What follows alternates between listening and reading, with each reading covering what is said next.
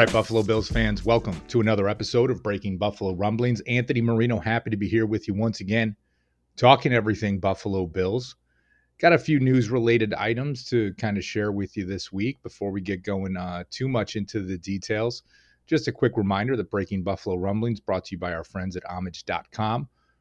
The softest Buffalo Bills tees in the game, and all the details in the show notes. So if you haven't checked it out yet, please do. They've got different discounts and sales taking place each and every week.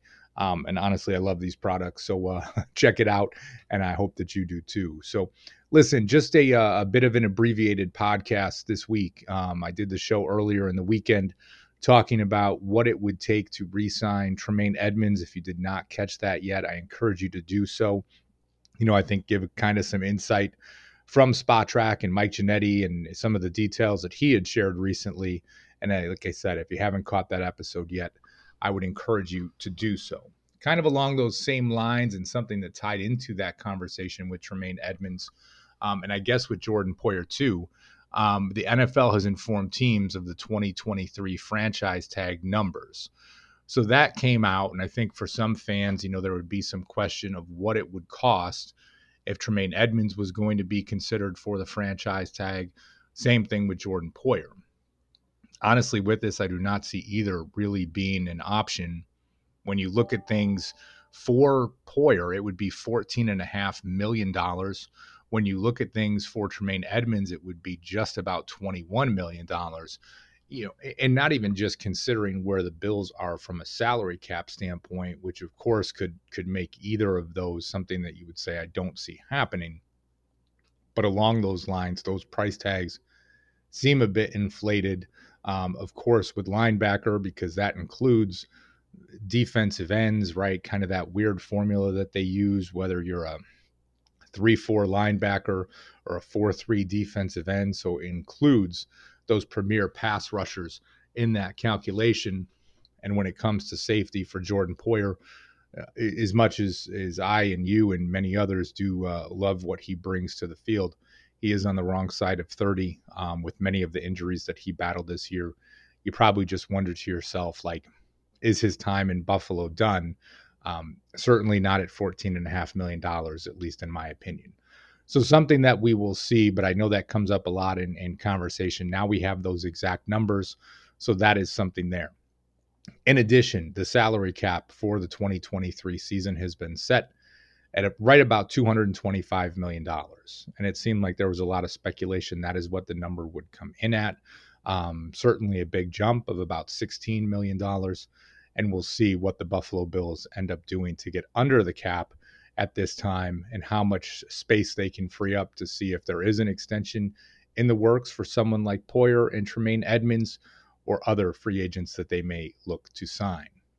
Now, another news-related piece, and like I said, just an abbreviated podcast for this week, but talking about the Pro Bowl, 3 additional Buffalo Bills have been named to the Pro Bowl. They were originally alternates, but Dawkins, Dawson Knox, and Roger Saffold will be going to the Pro Bowl. They will join Matt Milano, Mitch Morris, Jordan Poyer, Josh Allen, and Stephon Diggs to have 8 Buffalo Bills at the Pro Bowl. Now, Saffold is replacing an injured Quentin Nelson, and then Knox is replacing Travis Kelce, who's obviously on his way to the Super Bowl, and Orlando Brown is being replaced, who's also going to the Super Bowl, member of the Kansas City Chiefs, by Dawkins. Now, with a lot of this, it's funny because I'm one of those guys that always says, like, oh, the Pro Bowl, it's not that big a deal. It's not this, it's not that. But I do think it's a big deal for the players, right? And I know you might be sitting here thinking like, well, big deal, millionaires being celebrated for going to the Pro Bowl, but good for them. You should be proud of the body of work that you put together, should be proud of the recognition that you get. Some as fans might disagree that someone's not as deserving as someone else. That's fine, but they got the spot and they were named, and they should go to Las Vegas and they should enjoy themselves to be on that stage and to kind of celebrate and be recognized for what they've done, whether they were an alternate or not.